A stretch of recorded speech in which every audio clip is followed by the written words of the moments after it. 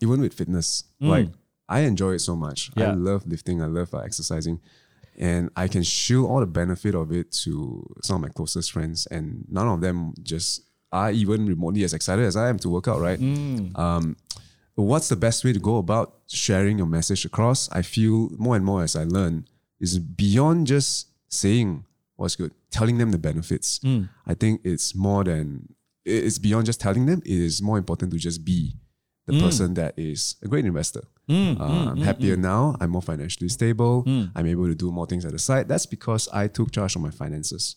I'm fitter now. I'm happier and I'm stronger. I feel like I have my health in control. That's because I enjoy it and I actually just went deep into fitness. I don't think telling them works where rather than if I really want them to benefit from it, I just gotta live it out. Wow, that's golden words, man. Yeah, man. Just live it out, and then people start to realize Then when they come and ask you, that's when they are more ready to embark.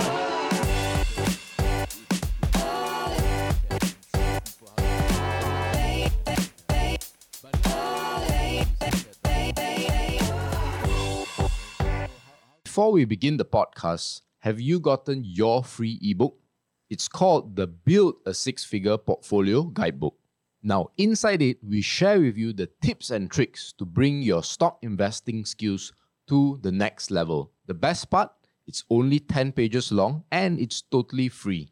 Whether you're on Spotify or YouTube, the link to download is in the description, or you can go to www.firl.co/FREE or www.firl.co/free. All right, everyone. First podcast back to the studio, so we need a very Nice feeling special to have guest. this MJ, huh? Yeah, we in fact, we forgot to plug this on because it's been so long. Yeah. Just for you guys who are watching, you probably realize how close we are, like physically. Maybe you're a bit worried, and you have every right to be worried, but we are actually already double vax, right? Yep. And if there's a triple vax, we'll be the first ones there as well. Yeah. Yellow So- color. Yes, proof. Yeah, and we want to start off with the return to our studio With a bang. with a bang, Yeah. and someone who is very different. You may have seen his podcast before, where we were actually part of it. I think we were the first episode, right? Yep. Yeah, and welcome our good friend, Mr. Bradley Lim. Brad the Chat. Brad the Chat. Thank you for giving me that name. It's a privilege to be here. Feels weird to be on the opposite side of this mic, but Yeah, excited. we actually didn't realize that this was your first time doing it as a guest, right? I've been on Yamcha sessions. Oh yeah, I forgot. Yes. Yeah. Hello. Always beating. Yeah. Yeah. Several small ones are nothing as big as Viral Podcast. Oh, wow. We're not big. Subscribe, tune in, like. 2.2K. Thank you for the CTA. 2.3K sub, Yeah. 2.2K sub, bro. Yeah. So, we just get right into it, and you're not an investor. You're not, so to speak, from the finance space, right? So some of you all listening might be wondering why we brought Bradley on. And I think it's important because you can learn a lot about finance and money actually outside of, this bubble we call personal finance or the finance industry, whether it's an analyst or a CFA or a accountant or whatever. So as we all our guests, right, I always like to ask, right, what was a young Bradley like, and what was the evolution of your relationship with money like all the way until maybe high school? Yeah. Bro, you got time? I thought you need to leave. in, No, enough hours. don't worry about it. So what was a 15-year-old Bradley like, or even a 10-year-old? Okay. Yeah, Start yeah. from there, and Good question. I'm going to say, there's a major imposter syndrome, me sitting here. I am a very different guest compared to everyone else that you've had before. But putting it the way you put it, I think I'll try to share, I suppose, my journey and help out whoever that may find my journey as, I suppose, helpful as possible. yeah. 15-year-old Bradley is in Form 3. I don't think I have any exposure or a strong relationship with money other than a weekly pocket money requests from my mom Right, and right. dad. How much was it? How much were you getting back then? I think it was 50 ringgit. A day? I think a week. That's not bad. Really, That's not actually. bad, That's actually. actually not bad, man. 50 ringgit. But I don't know, among your friends, like, was that normal or was that high or low? Hey, come to think of it, I don't think at Form 3 there was a huge discussion on like how much money we're getting, how much money we are being given by parents, right? But I think I was quite irresponsible with the money. I think part of it was spent on food, of course, at school, which wasn't very expensive. Okay. But a huge part of it was also spent in cyber cafes as well. Oh, And yeah. they're That was not- the they're not trend cheap, then, right? man. Yeah. Yeah. Which ones do you go to? Just curious. There's a few, I come from Klang, and there's a few ones in Klang where I still remember the rates, right? I think it's 1 hour for 250. Yeah. But if you pay for 3 hours, right, it's $5. Oh. So, deal. Logically, I would go for that 3 hours and then just be a degen there, playing whatever computer games there were. Most of the time it was Dota. lah. Yeah, I was playing. Not the best introduction to money from someone on a money podcast. Yeah. But I think if I were to paint a better story, right, I'll bring you to my uni days. Right. Uni year 1 was when I had a little bit more time. And that's a little bit surprising to hear, right? Everyone's like kind of dying in uni. But in year 1, I think I had classes till about 12 or 1. Okay. And then after that, most of the time you get to do assignments and you get a chow lah.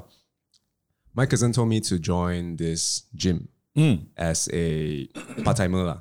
Okay. in a way. And I was like, okay, might as well, since I had started working out and I thought working in the gym might be a great exposure, And I had time.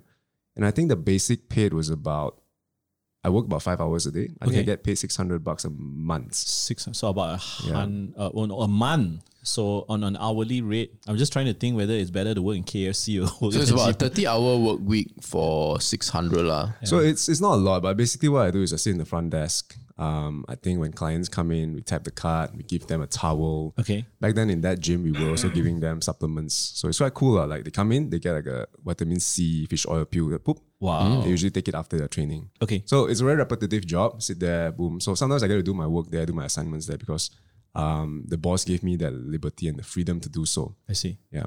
But I'm gonna cut to where the climax of this part of the story is.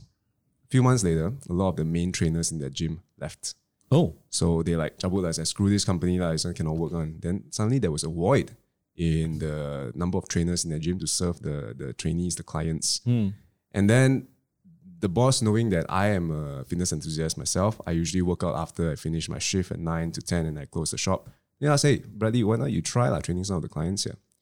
And then it was really hard. First client was like, hey, what am I doing? I basically taught like some aunties who are like 60, 50 years old to just start with bicep curls. Not ideal, not the best way to go about training, but through the whole process I learned. And what I want to get to is in 2-3 months of doing that makeshift personal trainer role where I was forced into, as I think an 18 or 19-year-old college kid, I think I was being paid about $4,000 a month. Wow. Yeah.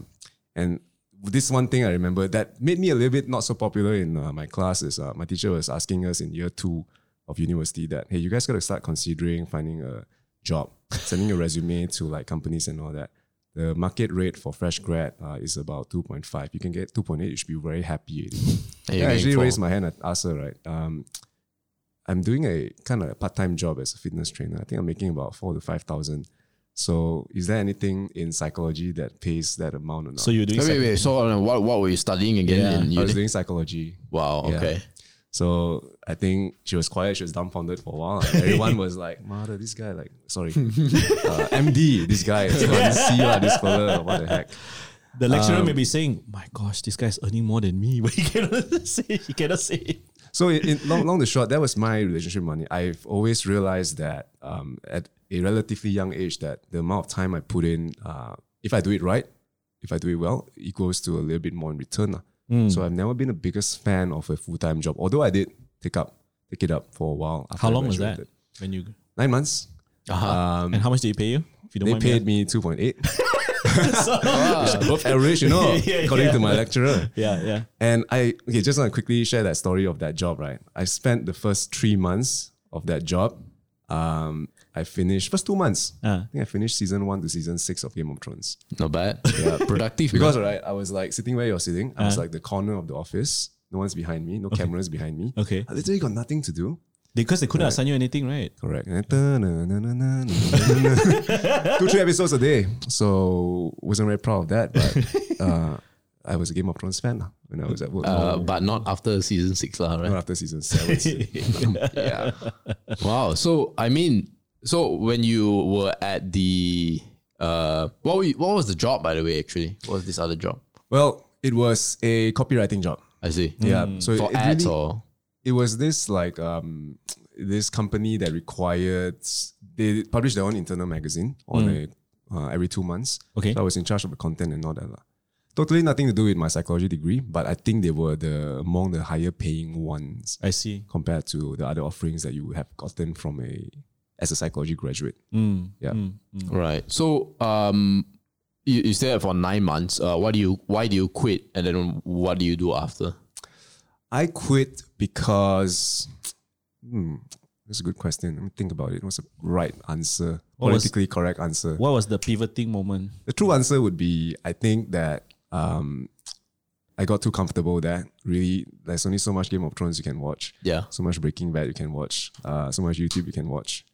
And I realized that, and I was also taking part-time clients there who were training with me on the weekend. So it was a decent side income on top of the 2.8K that I'm making.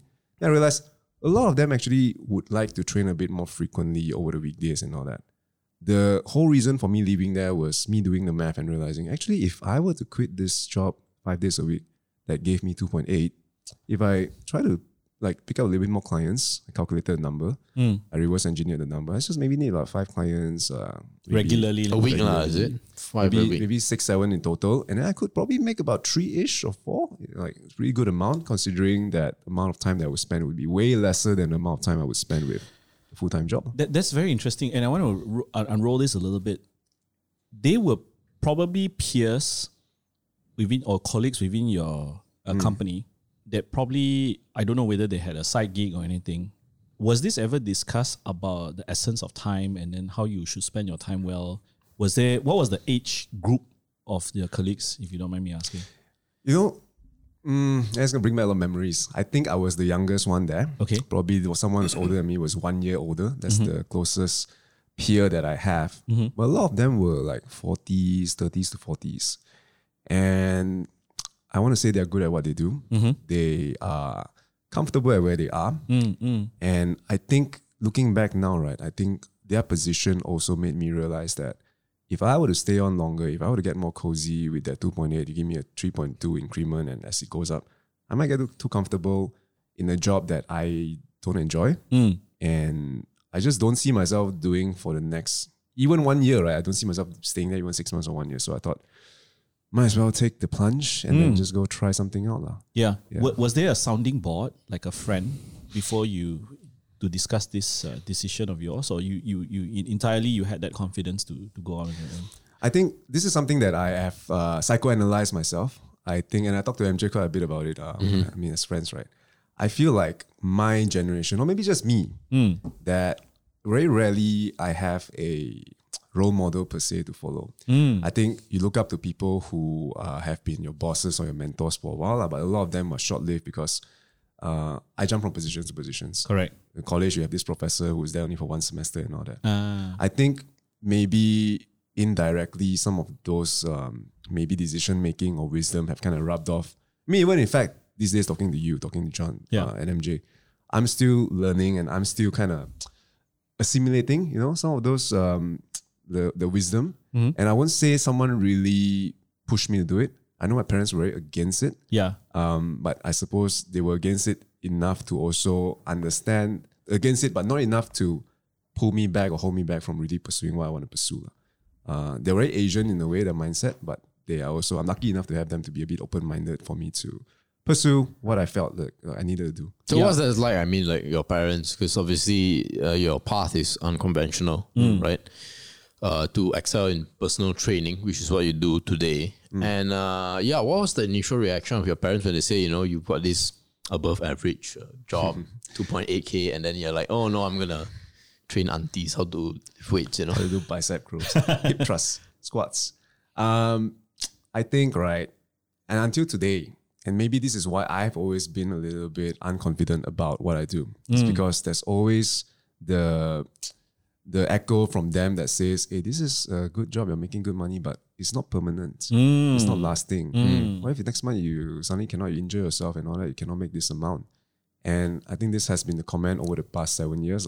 And over year, I've been slowly increasing my monthly income, my annual income, and I've been slowly growing my net worth just by doing a job that, despite me feeling unconfident about, has proven my bank account and myself wrong. Yeah. But again, I want to say I'm lucky enough to not have heavy burdens in life, such as owning a house, expensive car, owning like businesses and all that. I think a lot of the money goes to my own personal savings account. And over the years, through knowing you guys, knowing some investment channels, starting investing and starting to grow my wealth.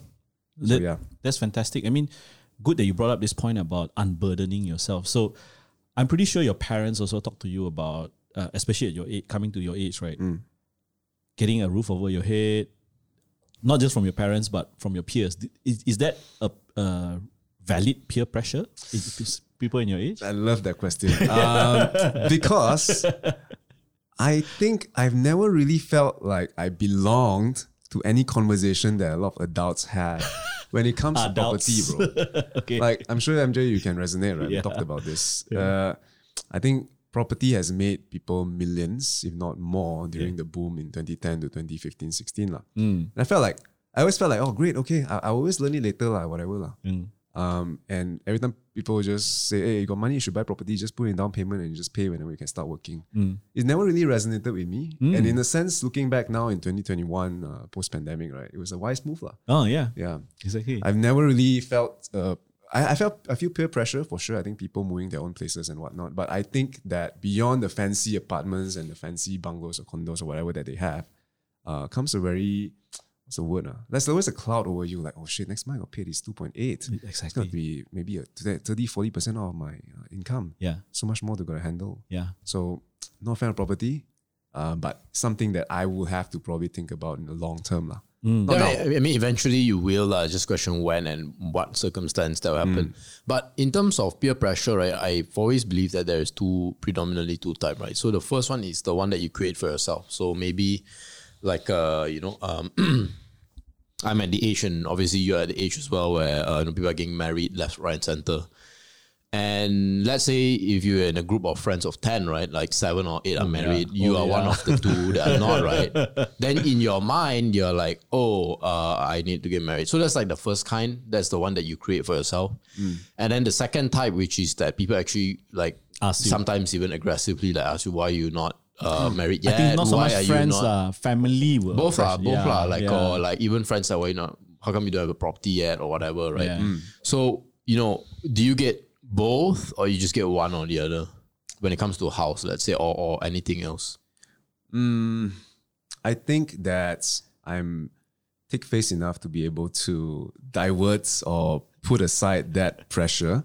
But as rightly as you pointed out, right, a lot of pressure comes from myself as well. But I'm also lucky enough to hang out with people that are a bit anti-culture in that sense. One of them is the fella sitting in front of me right now, MJ. But I do feel like if ever there was a need to start a family, buy a house, or just do what social convention has kind of told us that we need to do, a lot of it has to, and they probably will come from my own desire.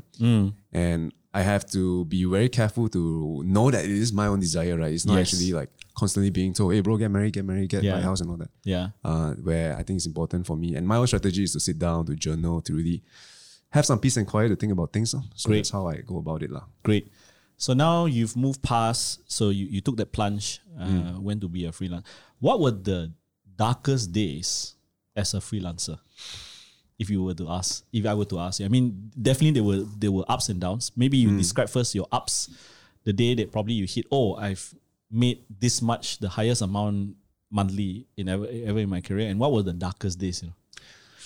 I think the perks of being a freelancer, and maybe that's kind of like the theme of where, and I never planned this, right? It's like natural, organic. You guys are digging out of me. Yeah. I never actually thought about it. The perks of being somewhat of a freelancer per se, and I want to put it out there, right? Freelancer and entrepreneur is very different. Freelancer is like someone who's just taking, in a way, it doesn't sound good, taking odd jobs and really just filling up your bank balances and just growing.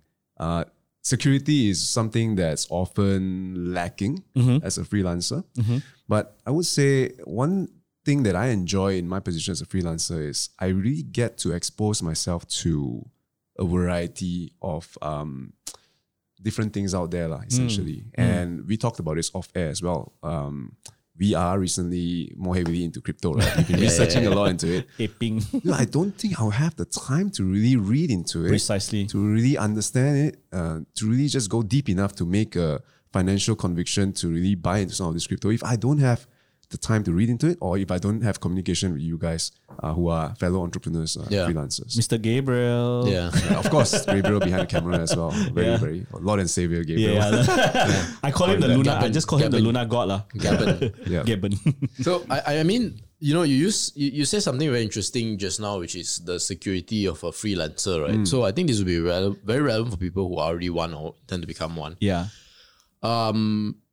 Obviously, the great part is that you get to do a lot of different things, right? You get to meet a lot of different people and things like that. But then there's the bad part of the security. How did you combat that? Like, what were your ways? And you said earlier on that you had like some small confidence issues about yourself because of the family and things like that. But how do you? What are some of the things that you do or don't do that can help you create that security? I think to answer that question, I think also it's important to, as much as it's important to acknowledge what I've done / achieved, it's so important to acknowledge how lucky I was in some of these positions. I think I've always had not have the fear of not having a roof to return to. Right. I live with my parents, right? And that allowed me a lot of freedom to really just open myself up, to expose myself to what income opportunity out there are. One of the largest ones, and I don't mind sharing, was actually this modeling competition that I joined in, I think 2014 or 2015. Okay. Long story short, I was in the gym, someone just came up to me and he said, "Hey bro, I think you should join this modeling competition that we have. It's pretty cool," and all that. And I specifically said to him, "Bro, I don't want to join like a pageant that you just objectify men and ask them to wear underwear on stage." And then this fellow just said, "Hey, no, bro, actually we are we are very forward thinking. We want to really showcase the character of people rather than just how they look and all that." And I said, "Okay, cool." And I was still very skeptical, but the whole experience throughout, I felt like, hey, it was quite cool. They were asking you about your beliefs, asking you about like how to actually make the world better and things like that. A little bit like what Miss Universe is, but 10 times or 100 times smaller scale. Not just like making guys take off their shirts and go on stage and catwalk.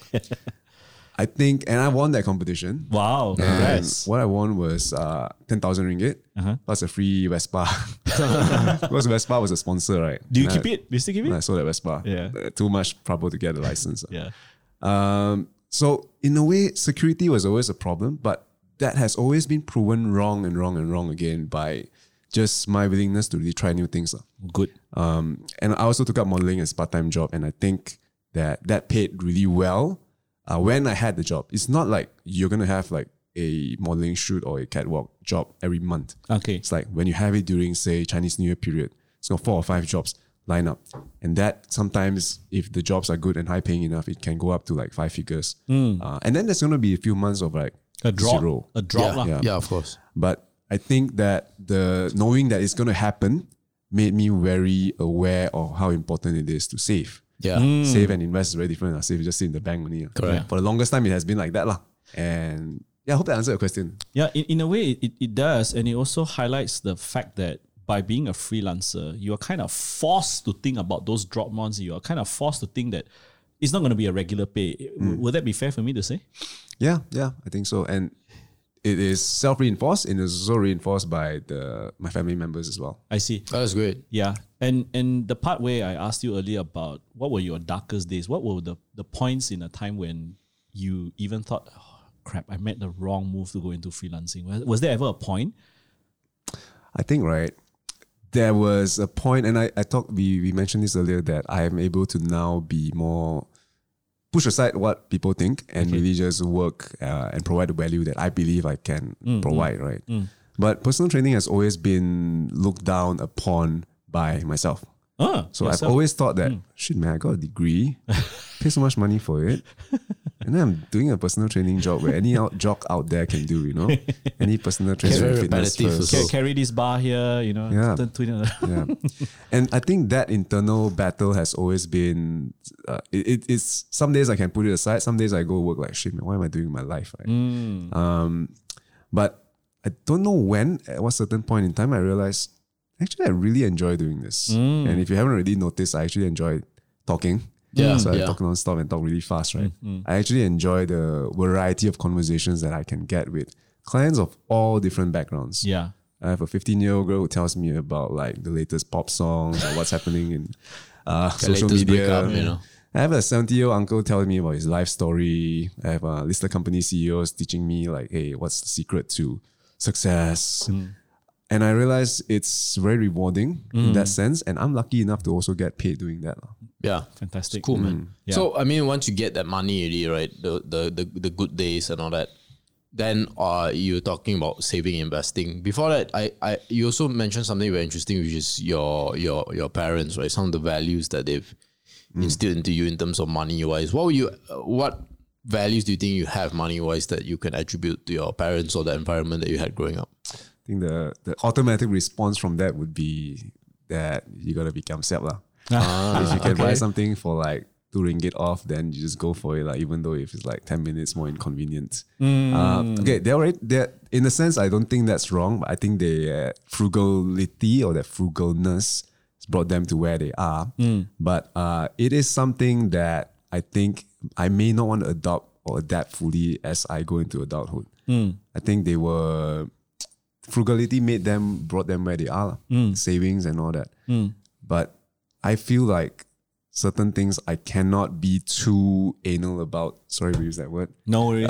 No, it's not. When it comes to savings and It's all just that. a body part, man. So, So they're very kiamsiap lah. And that kiamsiapness kind of stuck to me, and I'm somewhat still kiamsiap, but I try to know, like as you said, right? Like if you go makan with someone, like if you order a pizza and you got split between 3 people, the other fellow say, hey bro, I need a 2-piece. Then that's a problem. It doesn't help that a pizza is a very nice geometric shape, right? So you can actually divide it very equally there.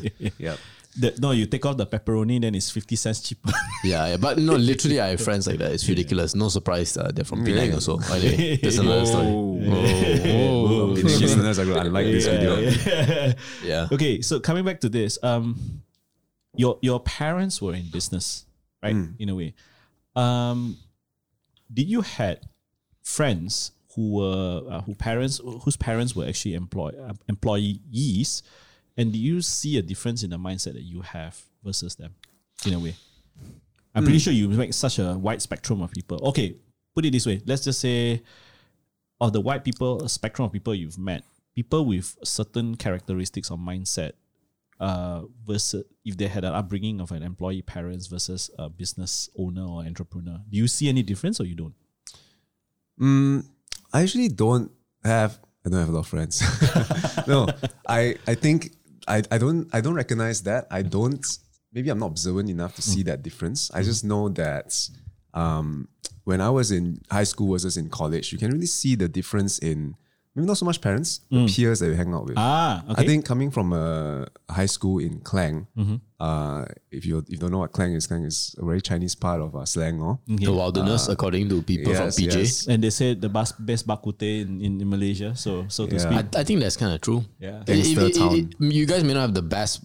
Okay, you guys may not have the best, but you have the best cluster. Of bak kut teh lah. Best cluster of Wouldn't bak kut teh, argue with man. that. Wouldn't argue with that. Yeah.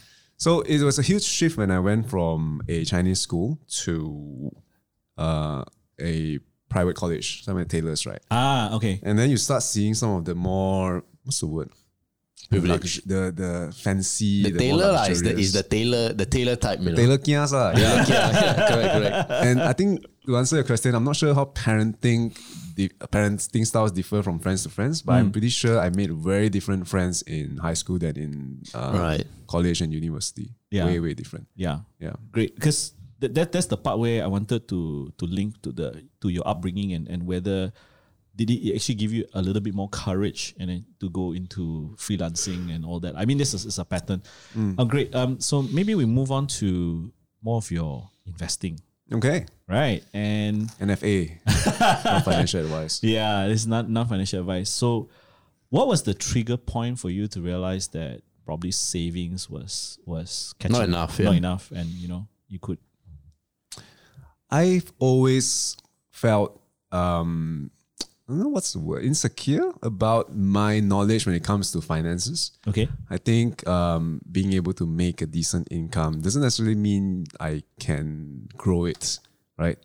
And I think I've came across, and we shared, right? I'm not sure how much we can share, but a blog post that was shared online. Oh, Not a blog post, sorry, a Facebook post shared online, Facebook post, made yeah. by someone in front of me. I won't say who. And then that really put me into the rabbit hole of, actually, right, me making whatever amount I'm making this month, even though I can repeat the same thing again, if I want to continue doing this for the rest of my life, it may not give me financial security, financial freedom. I have to learn to invest it beyond the 2% FD rates or whatever it is. At that point, before you saw that poster or that Facebook post, what were you doing with your money? I think a lot of it went to my savings account for the longest time. I think it easily reached up to 6 figures Okay. of just cash. And then I came across a financial app in Malaysia that got really popular. I think that also helped me to kind of deep dive into growing my wealth. I see. It's one click of a button, just put the money in, and then you see the chart. Are you gonna call up what the app is called? No. Can I? Yeah. Why Yeah, I not? think Yeah, it's a it's problem. stash away. Yeah. I think that got me into the idea of growing my wealth. And it helps that the chart or the app is so user. It's very frictionless. Correct. And Yeah. then you see like, hey, okay, it went up by 2% today, 2%. And it gamifies the whole process of investing in a way. And then I realized from there, hey, actually, this is quite cool. It's quite fun. And what other ways are there to go about this? Yeah. Stocks.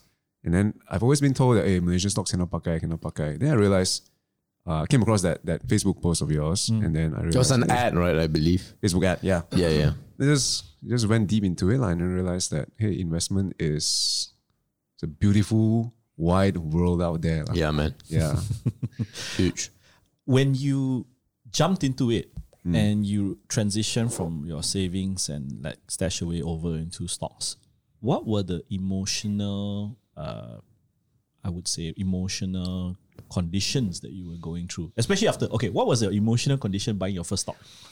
I remember. I still remember my first stock. Yeah. And I think my buying experience is a bit different from people who just take like stock tips from some random uncle, auntie during Chinese New Year, right? I was lucky enough to do the due diligence or to be given the chance to be able to do the due diligence to attend an investor CEO meetup and then sit through it and listen to the CEO talk and explain how his company is doing, how he's going to do going forward. And then I bought my first stock, These Wickets. Malaysia, big company. Yeah. Bought it late 2019. Okay. 60 cents, 5,000 units or something like that. Okay. A few months later, COVID happened. 40 cents or something. I can't remember. I was, what's the word? You know what? I think one thing to say that is a very scary experience and all that, it's not going to be true because I feel like having gone to the meetings and knowing the financial data, knowing the plans, expansion plans and all that, gave me a confidence to kind of just hodl through, So it wasn't that scary of an experience, but it was uncertain times for all of us, right, during COVID. Yeah. But I felt like I had the conviction because I know some of the data, financial data and the management and all that. I see. Are you still holding on to it? Sold at a 2.5x profit. Wow. It's good, man. Yeah. Big, So I big wanted company. Yeah. Yeah. Big 2.5x. company. Correct. Did you discuss, so when you took that plunge, understood how to read financial data and all that, any of your peers, have you, I don't know whether were you excited when you bought your first stock, and then did you like try to share it with your peers and try to tell your family members about all this? Yeah, I think that's the annoying part of me as a person, right? Whenever I discover some alpha, I just want to share it out. And I think the problem with that, as I experienced, would be the disappointment that comes when someone just isn't as excited as you are, especially family members, right? This is exactly what I want to tease out from you, actually. Okay. Yeah. So that's how I felt when like say, hey, I think this investment is very important. Actually, imagine growing your wealth at 12% or 15% at most a year. Yeah. You can actually outperform like FD in the long run. Yeah. And like I think it's very important, especially if you can take risks at this age, you should go for it. Yeah. Okay, then- trip. Really? silence. Like your friends, you sense that is it for majority of them? Yeah, I think some of the closer friends that I have, none of them are super keen or maybe as keen as I am about investing. Hence, I always say our bubble here is our little bubble. Right? Well, why do you think that is, man? Because I find that very fascinating. I mean, some of them even have the same privilege. I assume they have the same privileges. You have maybe even more privilege. And they're less likely to want to take the so-called risk to do this. I don't know. From that aspect, I'm not too sure. But I've always thought about this, right? Like, even with fitness, like, I enjoy it so much. Yeah. I love lifting. I love exercising. And I can show all the benefit of it to some of my closest friends. And none of them just are even remotely as excited as I am to work out, right? What's the best way to go about sharing your message across? I feel more and more as I learn is beyond just saying what's good, telling them the benefits.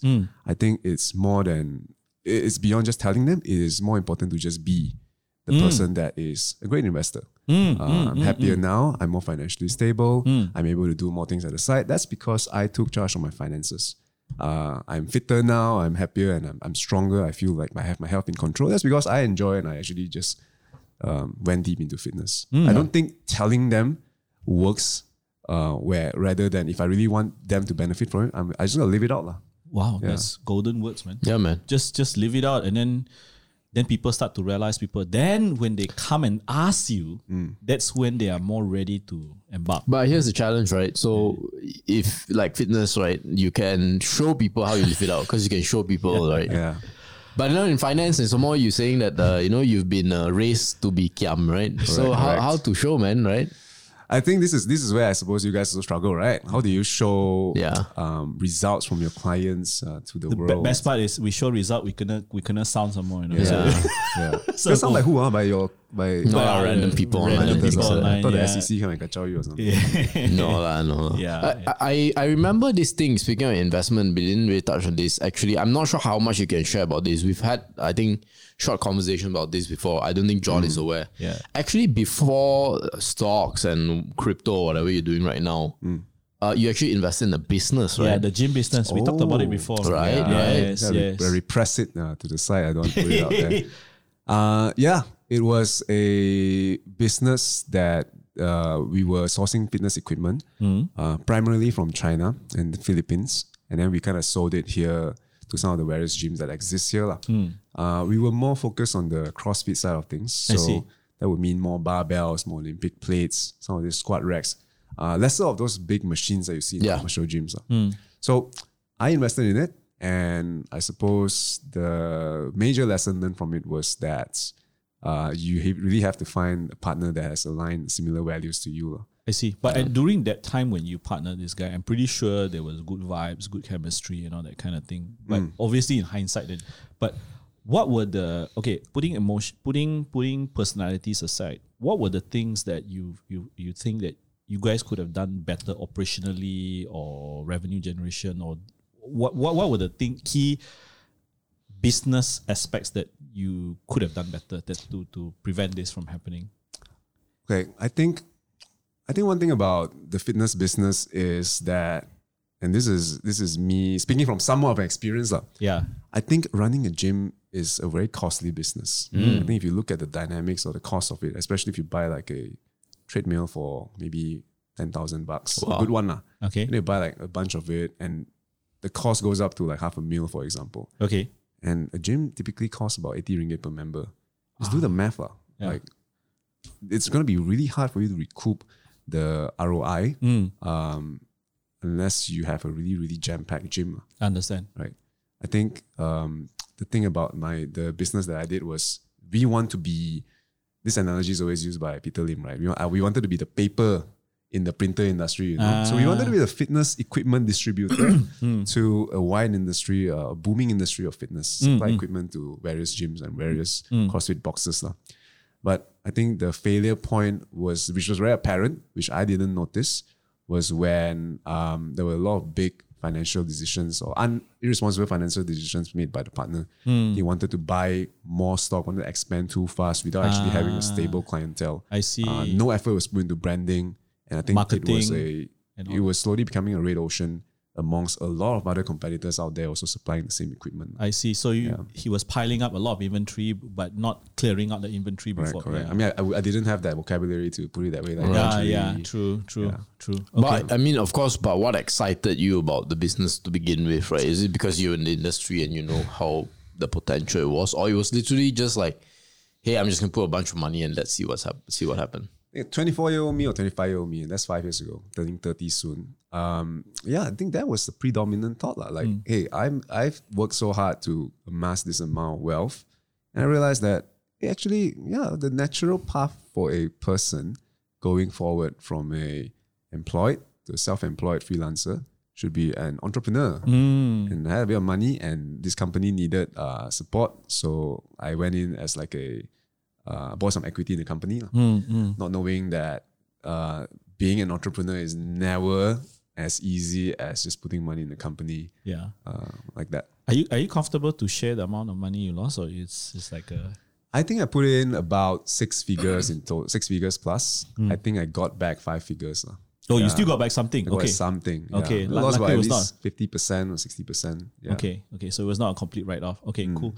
Coming back to equities and stocks, I'm pretty sure when your parents or your peers saw that you were getting into equity versus that, oh, why don't you buy property? You know, I remember we had this discussion before, Bradley, about your property and all that.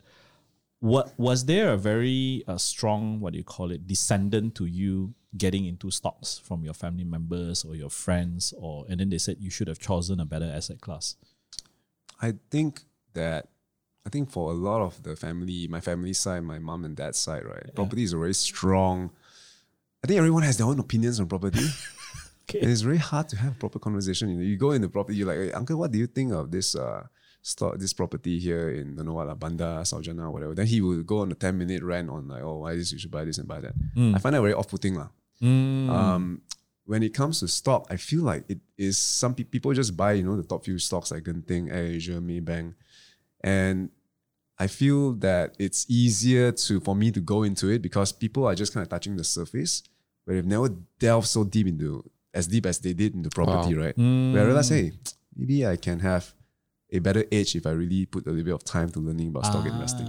Okay. Yeah, in a way, I want to flex my superiority compared to everyone else in Chinese New Year. Like, you only know Genting, you didn't know AirAsia, is it? I show you what's Lee Secret, bro. Yeah. Actually, Lee Secret now they are in partnership with Koei. Cuckoo. Hey, Cuckoo? Koei. Yeah. Wrong. Kuku is the water dispensing machine. Yeah. Koei also got Koei. more than that. Yeah. So, okay, great.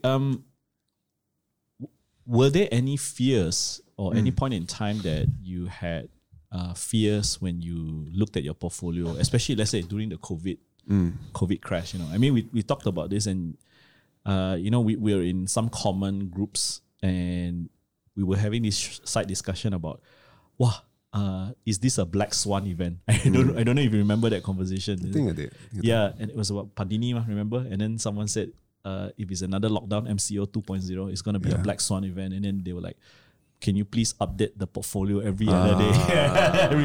we won't go too much into that, but I think you know exactly what. Yeah. So, and you were saying that prior to you, applying and experiencing yourself, it was very difficult to get over the emotional barrier to have that confidence. What do you think helped you overcome, or are you still overcoming that confidence of hodling and all that? MCO1 happened in March, right? Yeah. I think I was lucky enough to, and again, a lot of my success, I would say, thank you to you guys who have helped me out through the journey. But a lot of it also fell down to just luck in general, for me, at least from my point of view. MCO1, I bought into a few stocks in January, February, because I've really learned investment in December 2019. So paint the timeline about a better picture. Because we met, I believe, in September, October-ish. Quarter 4, 2019. Yeah, It's a few months before the pandemic. It's been almost a couple of years already. It's coming to 2 years already, man. Actually, it's 2 years already. Yeah. Time flies. Yeah. And I think I was having a really busy period in early 2020. I actually allocated a bit of cash to the portfolio, right? But never really dive into it, So I bought I just remember I bought Lee, I bought SLP. Then I bought a Top Glove, bought ES Ceramics. And I think I had 40% cash in my portfolio, right? Okay. And everything crashed. And I think that was during March. Then one of the morning I wake up just 9:05 p.m. Went into the Kenanga app. Boom! Big red downward trend, downward graph, right? Yeah. And I realized, actually I still have a bit of money. I'm just going to listen to some of this. There was a lot of there was a lot of stock live stream that's going on during that time. Right? Yes. Listen to it, understand the general sentiments, despite it being literally a black swan, right? We haven't experienced it before. Yeah. People were generally not, maybe I was in this bubble, not doom and gloom. It's not the end of the world. You know? Things still need to run, certain industries still need to go on. And back then it was thought to be a 2-week thing, right? Yeah. Yeah. And based on that bubble that I was in, I was lucky to be in, people who have strong conviction with their investment, I doubled down and invested a little bit more during that time. Wow. Yeah. Wow. You were part of it. You guys were part of it. You guys were in also. Credit to Viral guys. No, I mean we're very humbled that we cross paths. But also I think why I'm teasing that question out to you is that I'm pretty sure your peers or family around you would have like, you guys nuts investing during this time. Or why your friends would be asking you, better save, man. The market is going to go even more south. That kind of fear. And I mean, I keep on telling MJ this. It's a perennial struggle for us as content creators, as full-time investors, right? We have people who are involved directly into listing of public listed companies, and they're so fearful of investing. Yeah. And here we have, one of the reasons of our podcast is also to get people like you who we want to hear your story, your emotional journey going through that, and what was the ecosystem around you to either help propel you or help pull you back. And we want to understand that from your aspect, you rely a lot on yourself and whatever you have gone through and what we have shared and what you have picked up. But outside your let's say your girlfriend, your parents or whatever, and if you ever discuss this, did they ever doubt you? Did they ever doubt whatever actions that you take? And then did it have an impact to you? Obviously, you have a psychology degree. You can help channel out. But was it noise at that point?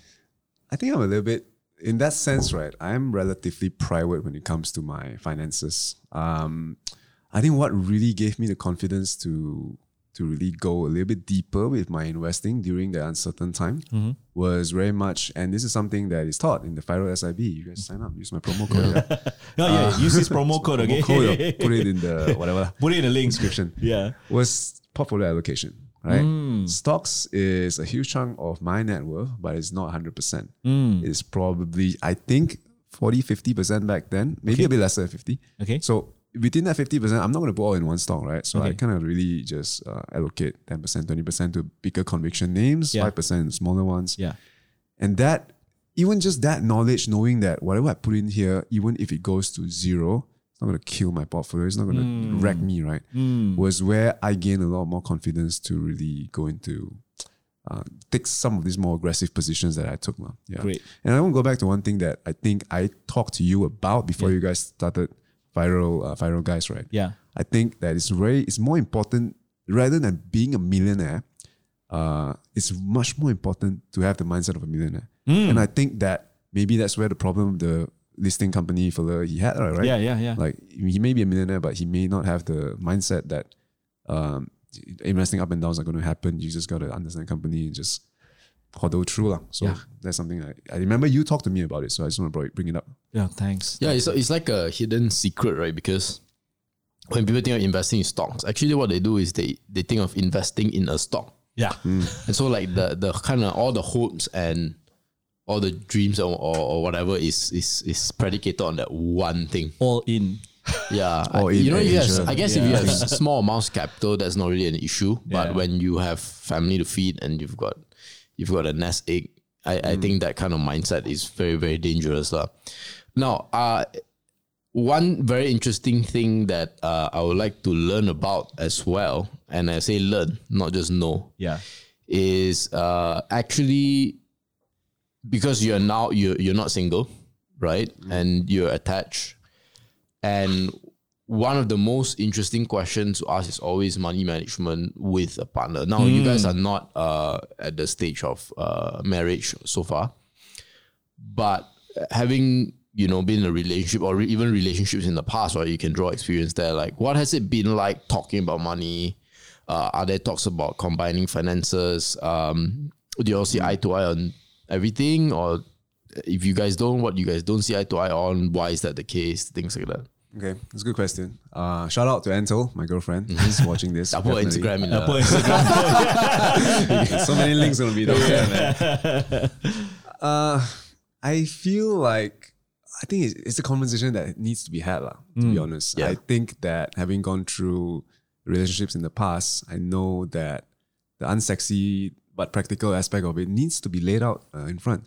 Even if it needs to be a contract, I feel, but we didn't go to that extent.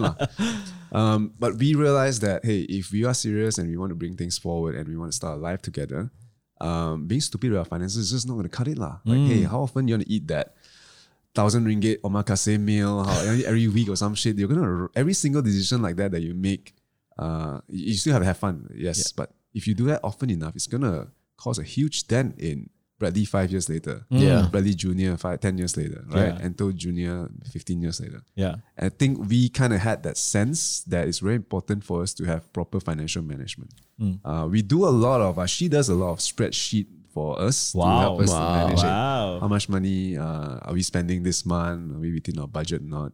And shout out to my girlfriend, she's very good at knowing how to spot deals and use some of these points, big pay, you can upload to your Grab and you spend with Grab and you get both points. And then sometimes you get really good deals out of those, although this is like alien language and foreign language to me. It's basically crypto lah. So when people Crypto to us. it's other people, normies, right? They're like, bridge here, bridge there, and all that. So when they find deals, I think it's the same, right? Yeah, that's right. It's good to be advertising. Actually, I can totally relate to that because like my sister and my friends who are girls and all that, they're excellent at that. Hey, Shopee. Deals, They're like, hey, Shopee, turn it off.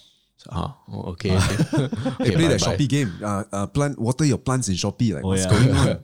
Your coins, you get coins, collect your coins in Shopee. This coins equal to money? No, it's not money, but it's something useful. Yeah, somehow that's what they excel. Yeah, sorry, continue if there's more like in terms of money beliefs and so spreadsheets and then deals, and then do you guys even like plan out like there's a cap on how much you're going to spend on a wedding or whatever? Does the conversation go that far?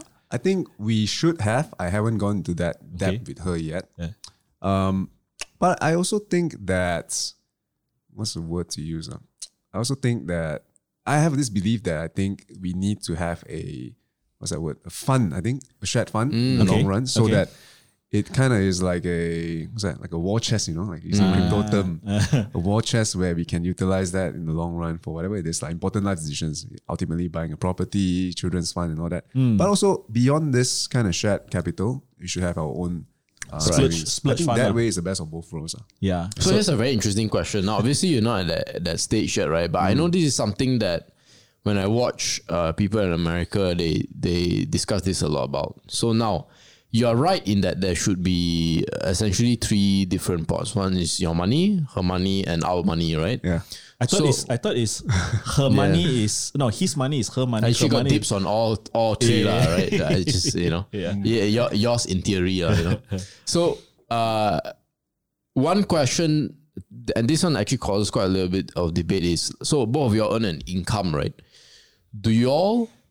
Well, where do you stand? Obviously, you're not there yet to decide, but do you receive the income in your respective accounts and then go into this central one? Yeah. Or do you both tell your employers or whoever to put into the share account and then split out after that? That's interesting. Why is it more common in the West?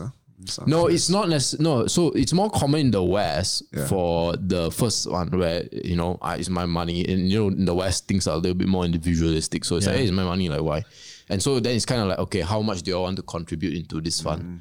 But the flip side of the argument is that if you have income all into the central fund, you're not hiding anything. Trust. So you're extremely transparent. This is the amount I earn, right?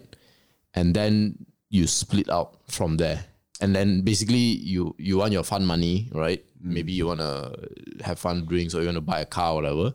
She wants to do whatever she wants to do. And then you split up from there. What do you think about this?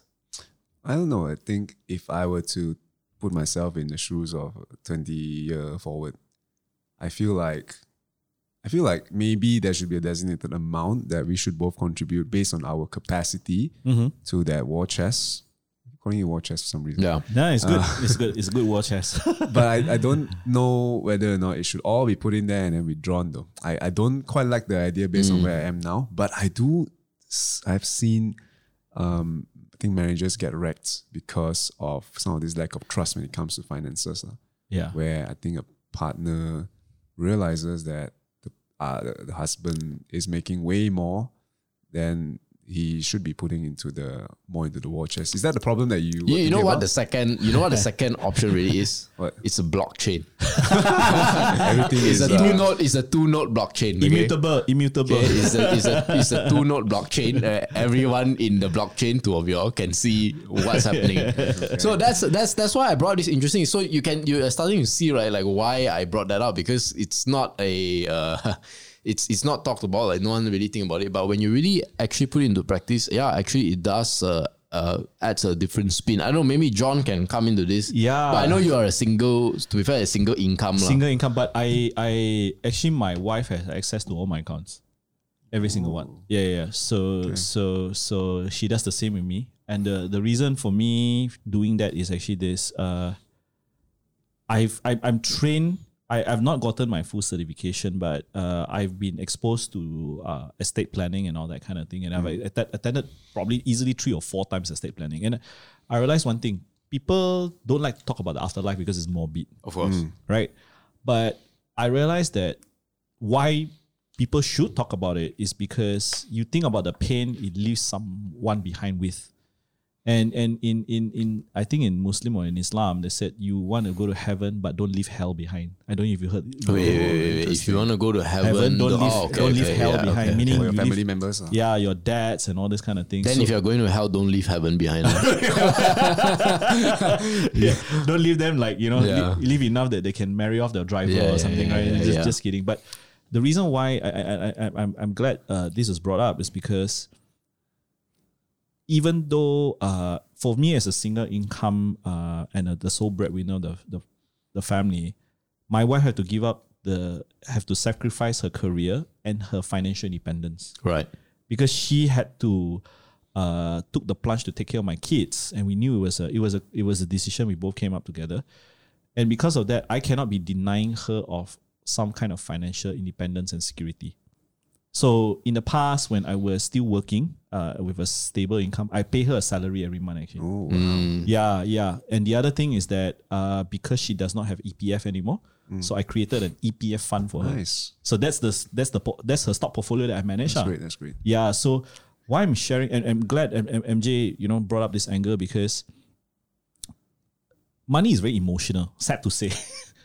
In family and everything, it's very emotional. While we, we train ourselves as investors, try to think as objectively as non-subjectively as possible.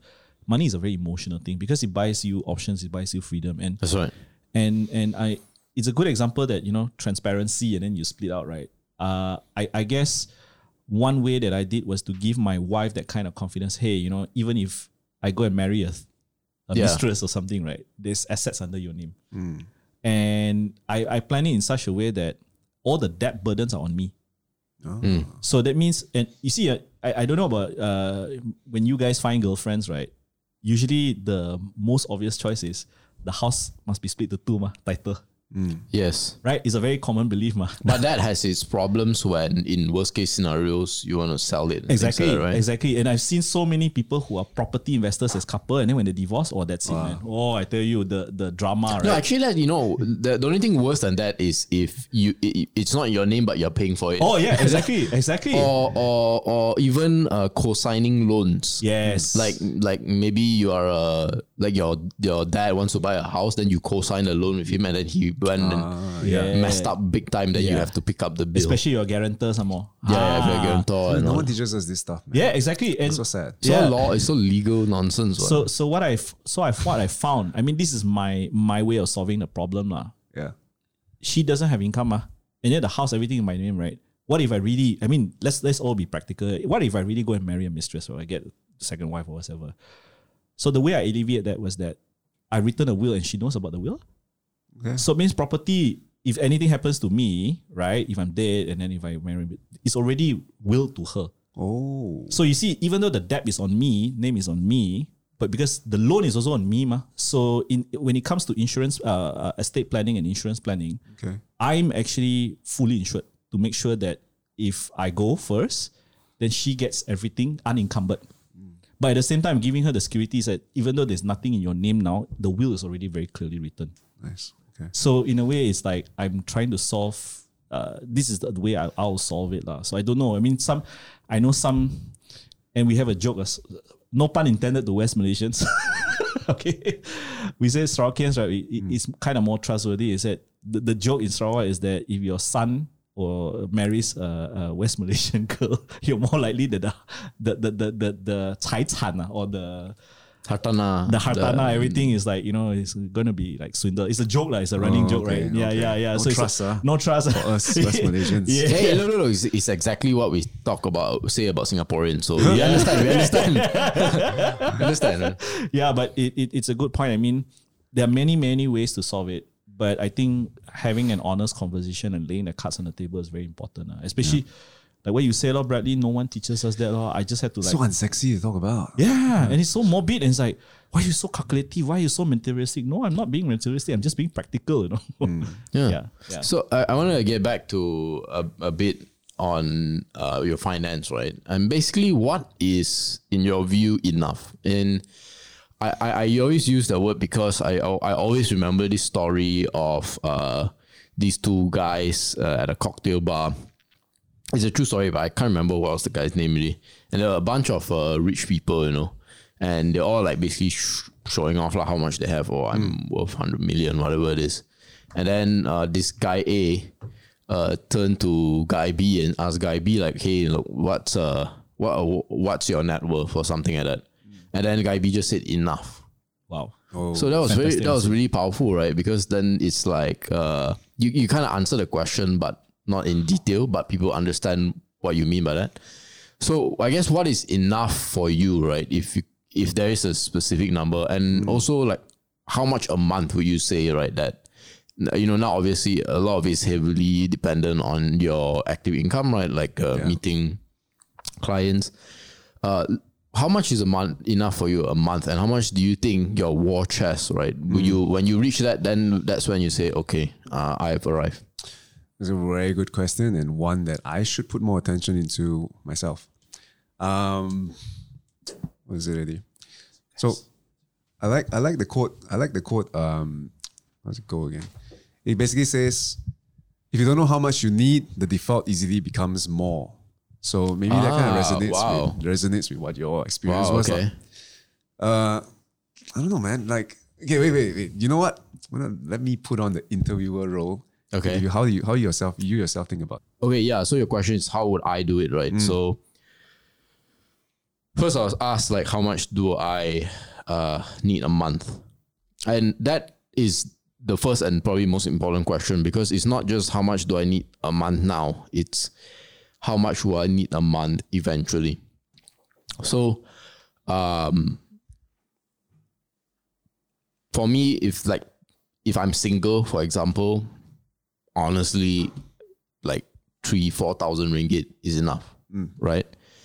And I assume I don't have to save any of this, or I can use all of this just to spend. So let's put that to 5,000 ringgit, right? So at 5,000 ringgit, that's about 60,000 a year. So basically, I need to find something that can pay me 60,000 a year without the principal reducing.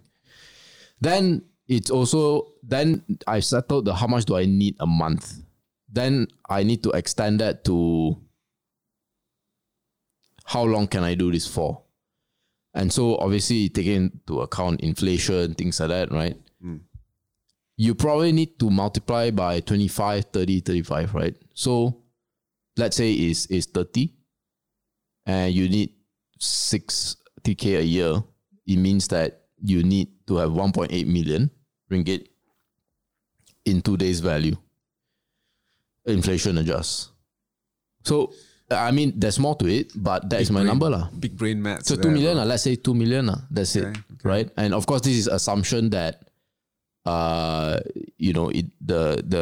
pot, right, only grows at a meager percentage lah. So if you hit your double-digit returns or triple-digit in some cases, then that'll be fine. But 2 million is the base for me, for example. So no. So what if you have a friend that like reaches a point where they kind of compare with you, say they have 10 million or like 15 million? You gotta be disciplined enough to not go down the rabbit hole of comparing with them. Right? Oh yeah. That is probably. I was reading. I think it was actually the Bible, right? And I can't remember what is the exact quote. Maybe I'll pull it up later. But basically, it was saying that the fool is the guy who keeps toiling. Oh. The guy who folds his arm is a lot smarter than the guy who keeps on toiling. So the guy who just chills lah, basically. Okay. Because he's ultimately doing it. And the guy who is folding his arms and the guy who's toiling every day, night and day with no rest, both are essentially going to be maggot food. Yeah. Right? So who's the smart one here, right? Basically. So it's not a verse or a point of view that tells you to not go for money, but it's a verse to tell you that it's not everything. And basically it's just not everything. Yeah. And you need to reach a point where the additional, actually I'll give you something more specific, right? When I going from 0 to 100,000, that felt like an achievement. But every incremental 6 figure that I get, right, from then on, right? Yeah. Actually, not much change. That's the truth. And I'm fortunate. I'm actually fortunate that has happened to me essentially. But that's mine. So what's yours? Now I've given you like the formula, right? Okay, thanks for the formula. I want to say if I were to put a target monthly income, it's going to be a very broad sense of what I'm spending now. Let's just multiply it by 2. And I know it's a very imperfect formula, but it's a start that I'll have, right? Multiply by 2. Whatever you're spending now, multiply by 2. Considering that if I have once I have a partner, that's right, and got to cater to the needs and some of our bigger needs like property and all that. I think that's a very simple way for me to look at it. I probably got to consult you on how to really go about constructing this more elaborate inflation adjusted plan, right? But I really think that a better way to go about thinking about this is what you just said, like really realizing what is truly enough. And we're going damn philosophical here. Yeah. Because even with fitness training, there's a point where you realize that, how big do you want to get, right? Yeah. How big do you want to get? Like you realize that getting bigger requires you to put 80% more effort rather than just maintaining. Are you going to be willing to sacrifice the amount of energy, time, social life, whatever it is, right, that you can do outside that can give you a richer, more colorful life than just eating chicken breast and like living with a barbell and sleeping in the gym, right? So I think to answer your question, think about it, man. It's hard for me to give you a figure, but you know what? To the moon, man. Yeah. That's the capitalist in me thinking, man. To the moon. Yeah. Speaking of that, right? I know you're also into crypto. We're all into crypto as well. Yeah. And I want to get a sense of like when do you start? Like when do you get into contact with crypto and Bitcoin, and what essentially what are your views on it? Hey, you know what? This is a good question. And I only started crypto but I only bought my first Bitcoin and Ethereum in early 2020. Bad timing, considering how everything tanked in March. But I want to say it's been a huge learning curve since then. Everyone's first coin is Bitcoin and Ethereum, right? Once I bought that, I started reading about things like Cardano, ADA, XRP, shitcoin. Okay. XRP crypto. And then you go into some other smaller caps and you realize that it's more than just a freaking token with a price tag, right? Yeah. And then I went into some of the DeFi crypto, and then I went into, lucky enough to meet Lord and Savior Gabriel behind the camera, Gavin, to learn about Luna. And I really think it's really eye-opening and interesting. I want to say not financial advice, but everyone should have a small percentage. You define that however you want to in crypto. Right. Isn't that, shouldn't you replace the word with Luna? Can also. NFA, right? So I mean, like, what was like some things that you realized about studying the space that made you go like, wow, okay, this is different and very interesting? That's a good Was it like mining? Was it like? And in fact, I do a bit of mining, Ethereum mining myself, right? But I think the idea, maybe the philosophy of it all, that the predominant philosophy of like, screw the banks, man, like the decentralized economy is the way forward.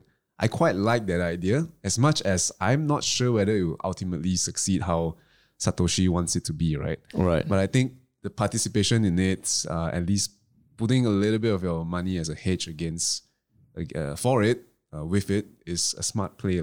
Yeah, but how about you? How about your own thought process on how you navigate crypto? Yeah, I mean, it was very straightforward. I mean, I got into contact with Bitcoin. So I was always, funny enough, I always started, I don't know what I'm saying.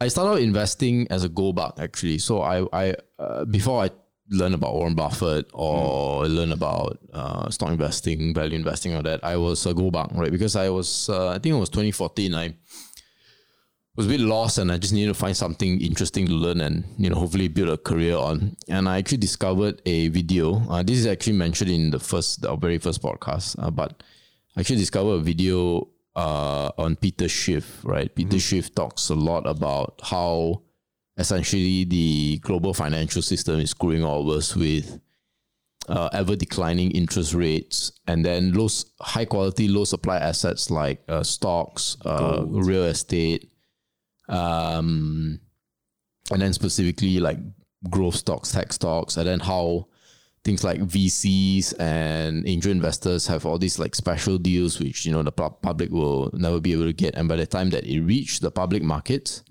it's usually sold at an overvalued price, and you will only make money of it after maybe a crash, right? So if you buy the IPO, chances are you're not going to do well, right? This was the case even for someone like Amazon and all that. But anyway, so so that's when he started talking about gold and how gold essentially is the hedge to prevent ruin, right? Because if you think about it, as a millennial, you have money, maybe you start earning money and you have only a little bit of capital, right? You're not going to get into real estate. You can't do that. It's too difficult. Stocks, because of all the money printing and low interest rates, you're going to buy high quality stocks, right? Your Disney's, Coca-Cola, and all that at a higher valuation, which means by definition, the returns you get from those assets are going to not be very high. That said, I then understood about gold. I bought some gold and all that. But I understood more about the stock market. And that's when I knew, actually, it's not about looking at the stock market as a whole, but looking at pockets. So the whole market in general, by historical standards, might be higher, but there are certain pockets that are going to be very undervalued. And I've done, decently well in those pockets. So in 2017, I then came across this idea of a cryptocurrency with Bitcoin, right? And I think it was at peak or like approaching the peak, that peak, right? That was like the 21K Bitcoin peak. So I was like, yeah, I totally believe in this, right? Like this is definitely the future. I never doubted the thesis for crypto. I only doubted the security. One, you could only, I don't even know how to buy it, right? And even if you could set up a Coinbase account or whatever back then, the fees were big.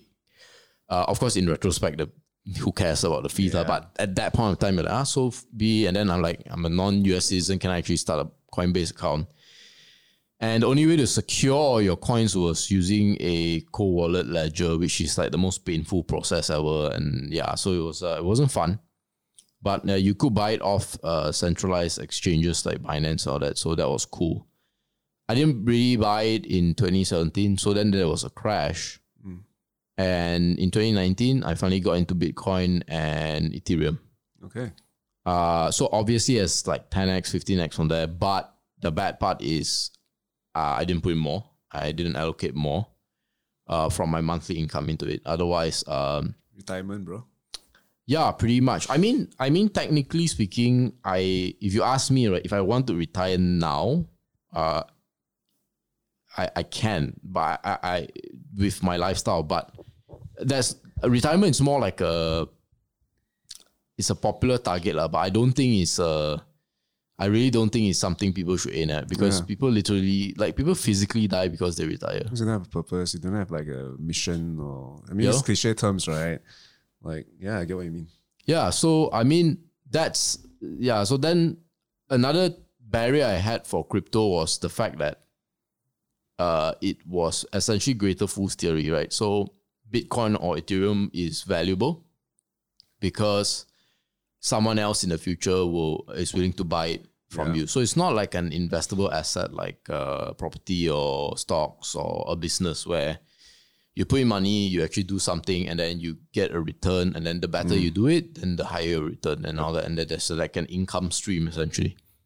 All of that changed when I actually discovered Celsius early this year. Celsius is an app. It's a centralized, I don't even know the right word, centralized exchange. No, it's like, I don't even know what to call it, to be fair. And you know, our good friend Ross, right? He was like, yeah, you can put Bitcoin, Ethereum in, and then you can earn interest. I'm like, wait, what? You earn interest? And I said, like, what do you earn interest in? Do you earn interest in like US dollars or whatever? They said, no, you can earn it in the token itself. Yeah. So in other words, Ethereum could produce more Ethereum. That was when that was when it clicked. It should have clicked, to be fair, 1 year earlier. But again, I wasn't focused on it. So I was like, oh my God.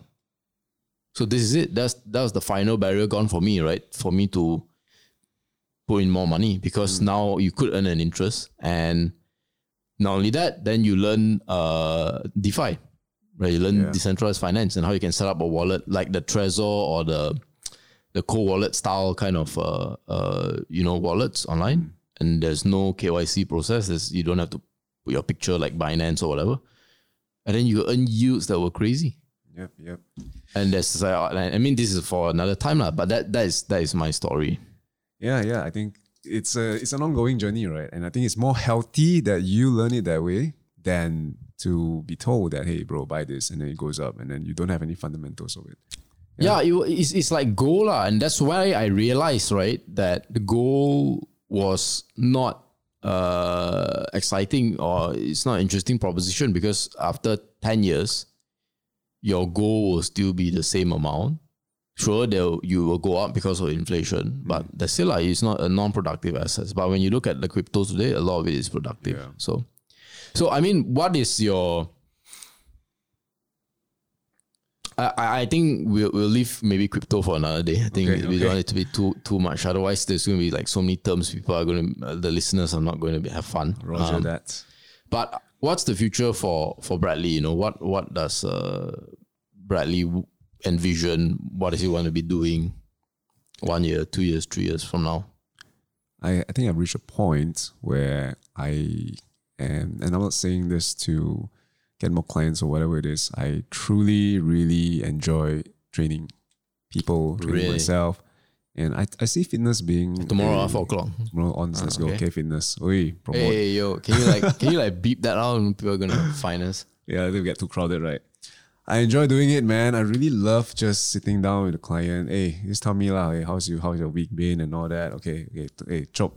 Talk later. Do your bench press first. Okay, continue. I enjoy that interaction. I think, and you know what? Everyone listening to this, if you ever have like an idea, or you have no idea of what to go to do on a date, right? Bring a girlfriend or boyfriend, a guy, a chick, or a hunk to a gym, train together, because I think the act of let's call it shared suffering, right? Yeah. Like both struggling and pushing through something and overcoming it is a very beautiful way to really loosen your guard and then get to know someone better. Yeah, that's true.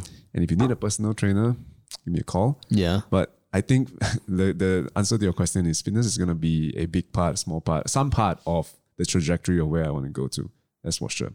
I'm very involved with investing through whatever it is, stocks or crypto and all that. I would like to, in whatever capacity I can, to contribute to that aspect of my interests. I'm trying to, I keep saying this, I should prioritize it more, publish this book on this. Tell us about your book, like what's it going to be about. And so this journey of my diets, a few years back, I did a diet where I ate a nasi lemak every single day. And I got my body weight to go from 86 kgs to about 76 kgs in 100 days. damn. So 10 kg, 10 kg in 3 months plus, right? And I think my blood work improved, my heart rate, resting heart rate gone down. Essentially, everything improved by eating perhaps one of the unhealthiest meal that a Malaysian, tastiest, yes, but perhaps the oiliest, unhealthiest, or whatever it is you may call it, meal a Malaysian can have, and I lost weight. I wrote a book about it. I did illustrations about it, did a book cover, trying to figure out what's the best way to get it to the masses. And I'm very much procrastinating with it by doing a lot of other stuff. Working, crypto, all this stuff. But Discord. I need to work on it. I need to work on it. So that is perhaps some of the 3 or 4 big pillars that I have and I want to work on over the next few years, months, whatever it is. So, I mean, back to your part about training, right? Like you can probably train 2 to 3 clients a day. Is that normal, right? I think that on the peak before the lockdown, before this lockdown even, I think sometimes you can see up to 6, 7 clients a day. That's the max. Then I'm tired already. Then I really say, oh, screw it. I need to limit. I enjoy training people, but I think there's a sweet spot that once you pass, right, conversations start becoming robotic and things just What do you eat for lunch? Yeah, okay, let's go. So, 5, 6 clients, 6, 7 clients, that's a sweet spot lah. So, like, there must be a lot of traveling involved, right? Because because it's like if they're all over, it's not like you can organize and say, okay, I'll do all the PJ ones first, and then we'll move on to all the Subang ones, and then from the Subang ones, I'll do all the Mont Kiara ones, right? Like you can do it, you can't do it in sequence because you have to fit to their time, right? How do you even like manage all that kind of the logistics and all that, and eventually some of the mental fatigue as well? I think I have to be smart about structuring my day. So I start my day usually in Satya Alam. That's where I have maybe 2 or 3 clients. Take a break. After that, some clients in Mont Kiara. After that, then usually it ends that way.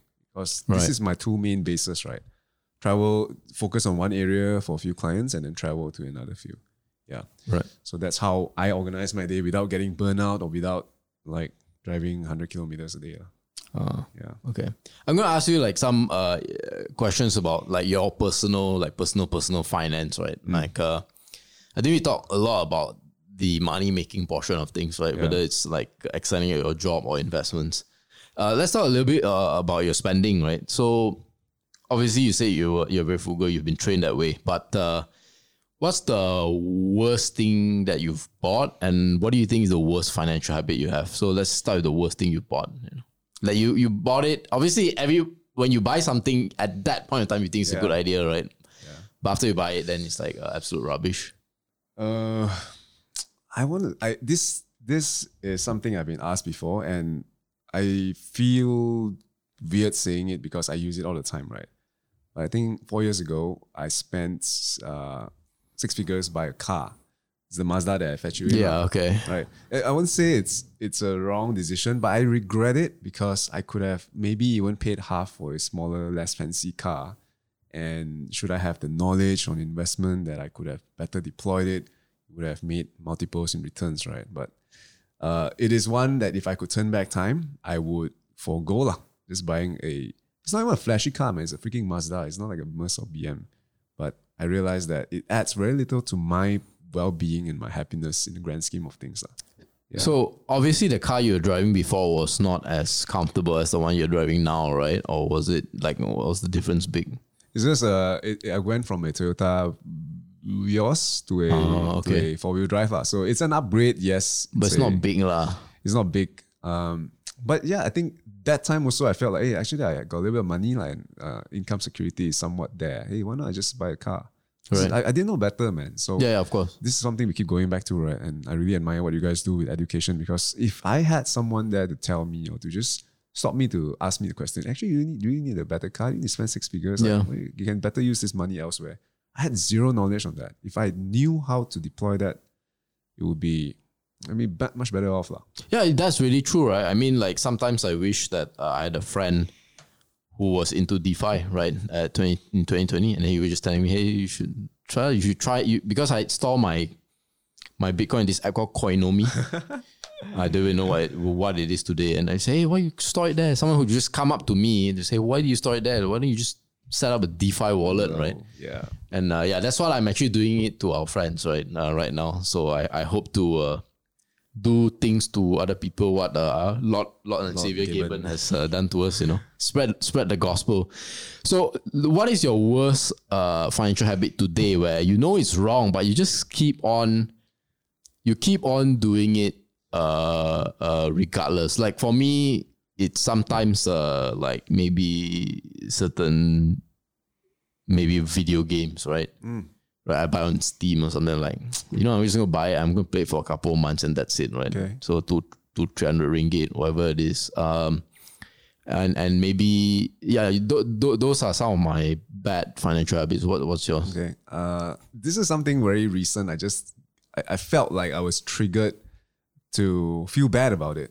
Okay. I was driving to the curve, and there was damn jam, whole parking, and it's a weird thing to feel bad about, but I feel like every time I use touch and go to pay a parking, I got paid at premium 10%, 15%, right? I'm like, damn, this is kind of against the values that my mom and dad taught me. Right? Yeah. But it's so freaking convenient, man. Yeah. I just want to freaking queue and then pay that freaking machine with the 1 ringgit that I may not have. I put 20 ringgit, I get like 17 1 ringgit back. Might as well just use my freaking touch and go and pay, and it's 10 cents, 30 cents extra. I want to say it's definitely not a bad thing when I put it this way, right? But I think I've been brought up to be penny wise, pound foolish.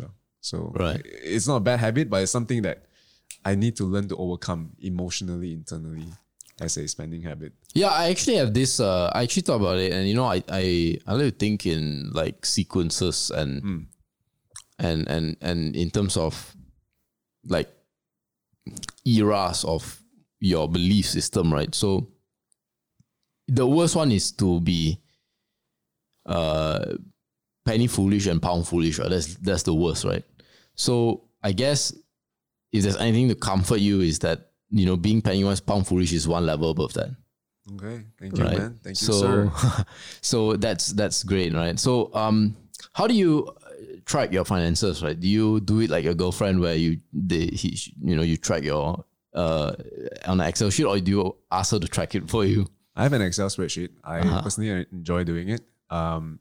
So it's basically stock portfolio, my crypto portfolio, EPF, some of the bigger assets that I have. Yeah. So it's all into one nice little spreadsheet, update it, and it brings out a nice little pie chart for me.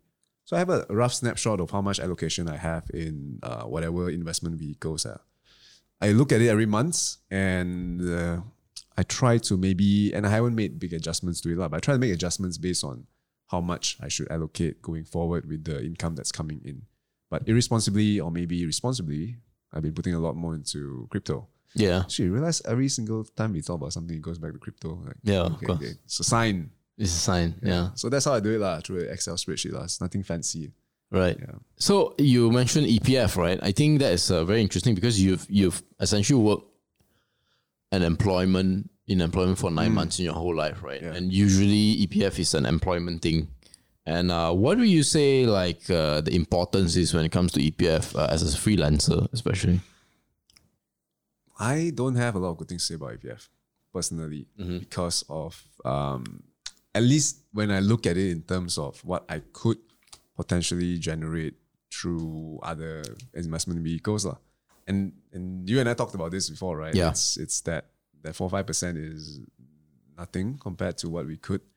I mean, theoretically, if we're not stupid with our investments, maybe in other places. But I just think it's like a habit that I have been ingrained with, and one can argue whether it's a good or bad habit since young, that you should always leave something for the long term.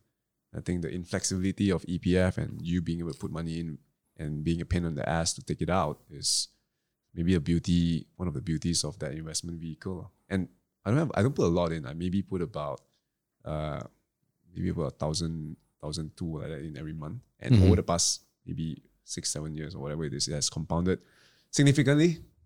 Yeah. But that's just due to the nature of long-term compounding and long-term investing. Yeah. So yeah, that's my thought on EPF. I don't like it, but doing it sadly, emotionally, and in a way, sunk cost. Just doing it so long already, right? Yeah. All right. I know one project that, in fact, when we first met, I remember what's the word? I remember stalking you. So I discovered you have a YouTube channel, right? And I know that you're on and off there. But what are your plans and your potential projects, man, for the YouTube channel? So whoever watches my YouTube channel, the three of you guys or whatever it is, the podcast, I really enjoyed doing the podcast I was doing for time, Mentors Among Us.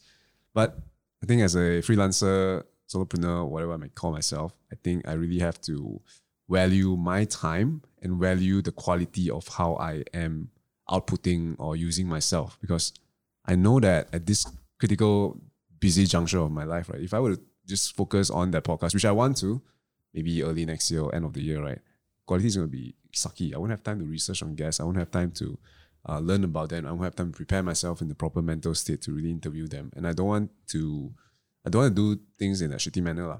Yeah. In fact, I used to vlog, right? And I really enjoyed vlogging because back then it was like a priority. I had time doing it and I just enjoyed kind of recording myself. Reviewing burgers in your car, right? Yeah, I enjoyed doing that, but I realized that I want to also do other things and it would be unfair to that thing that I used to do versus that thing that I want to do both. Yeah. And it's a sacrifice that I decided to make. Yeah. Right. Man, well, I don't know what else to ask, man. How to get a six-pack? Sign up with my services, brother. Yeah. Yeah. what would you say is like what? Okay, so what would you say is Come tomorrow at 4 o'clock. It's a sales pitch, lah. Okay, so why do you think people should go to you and to learn PT? Right, because as you rightly pointed out earlier in the podcast, it's essentially a commoditized, right? It's just you have you're a meat sack. There are a lot of meat sacks out there who can teach you how to curl, to squat. I mean, of course, there's quality of advice differences, but by and large, a PT is gonna teach you how to squat pretty decently. Correct. Yeah. I want to say, and there are a lot of great trainers out there. A lot of my friends, those who have at least been properly educated, properly gone through the trials and tribulations of lifting themselves, baptized by the iron. But I think that where I am perhaps a little bit more different is my, I would say, emotional intelligence. I don't know how self-absorbed that sounds, but I enjoy training people. I really enjoy having good conversations. I really enjoy doing that. I enjoy what I do. And maybe that rubs off to clients, and clients in a way enjoy the time that they spend with me as well. And being able to enjoy a gruesome process of losing body fat and lifting heavy weights, right, is going to be super important for them to kind of sustain this journey in the long run. Right. I want to make that experience as fun and as friendly and as less intimidating for people, anyone out there as possible who wants to ape into fitness training and getting stronger, getting muscular. Right. Okay. I think it's where's the call to action, man? Call to action is my phone number. No, you just give your Instagram account. I think they can DM you, right? My Instagram is, what's my Instagram again? I think it's BerryLim91, something like that. No, that's my Discord, bro. Oh, is it? My Instagram is Houchilim, okay? HOUCHEELIM. If you want to have training, you can leave in the message there. Okay. That's where you can find me. So this is going to be like a YCS style podcast. So it's going to be a lot more unstructured towards the end, right? So I'm just going to ask you certain questions like, outside of obviously learning and studying about investing and then training, right? Are there things that you do, right? That's like recreational, hobby, fun? Okay. In fact, so I want to chill you as well, right? Like, I think that, would you say us as, and I think I know your answer to this, like investors or whoever it is who generally incline towards being fit and maybe being investors as well, right? We have higher risk tolerance, higher tolerance, or we understand risk very differently, I would say. Correct. Maybe we are more action inclined, right? Yeah. And I've only realized this much later in my life, like recent 2-3 years that sports is very important to me, man. I really find that working out is great, lifting weights, lifting heavy, but I find that being on a basketball court. Do you know what's the accurate word for sports actually? When you think about it from a fitness point of view, it's called fun cardio. Good way to put Fun it. Good way to look at it. Yeah, sorry, go on. Yeah. Playing futsal, playing basketball, like playing whatever, badminton is a really good way for me to really, as an outlet, right, to exercise, to really drive or feed that competitive spirit and to really whack someone in a way that doesn't kill them. Nice. Must be a physical sport lah. Cannot be like badminton or something Cannot like be like darts or cannot be that. like... Is darts even a sport, right? I mean, do you sweat in that, you know? Yeah. Oh, man. Right. Negative calories, bro. You gain calories by playing darts. Yeah, because you're like, there's like beer and chips at the side, right? Yep. So, yeah, are you looking forward to any, now cinemas, or are you looking forward to any movies or just any series at all? Do you even like watching movies? Like, do you have an artistic side to you? Bro, I'm gonna share this story. I just share with you or not? Okay. I watch. I don't know. I have no artistic side. That side of me is non-existent. Okay. But I went to the cinema for the first time. For the first time since the first lockdown now. Since the previous lockdown, sorry. I watched Shang-Chi. And it was I just watched it yesterday. You watched it yesterday? Oh, nice. 7 out of 10. Shang-Chi. Same, bro. I feel like it's not, it's, Shang-Chi is, it didn't hit the mark. It's too linear. Yeah, I can see where you're coming from. Yes.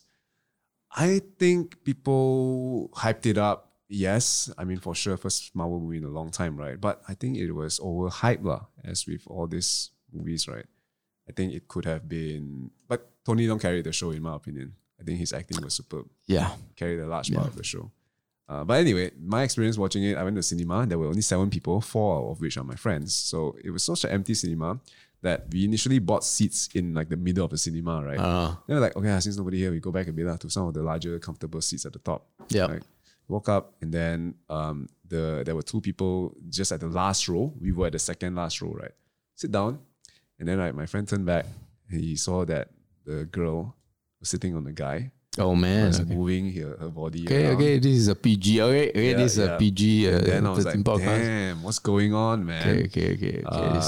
And it was during the beginning of the movie anyway, so... I think after that it instantly stopped. We shall leave this conversation behind. Okay. So I only have 2 but very big questions left to ask you. The first one is, what's something that people really that when people think of you, that they don't expect you to have this or to have this personality or to have this interest, right? What's one thing that when you tell people this, they usually get surprised? Like, I don't know, maybe like you say you're Indian or something like that, you know what I mean? What do you think? I've been friends with you for 2 years now, right? Did you answer the question? Put you on the spot there, bro. I don't know what do I think. I think what's okay, this is not like a massive surprise, but this was more of a mini U-turn for me, right? So when I found out that you were like a model and you were a PT, right? So you create an image in your head, right, of what a model is, and just because of the nature of their job, they have to be a bit more self-absorbed. It's just naturally, and you weren't. So that was a surprise to me. So, but it's not.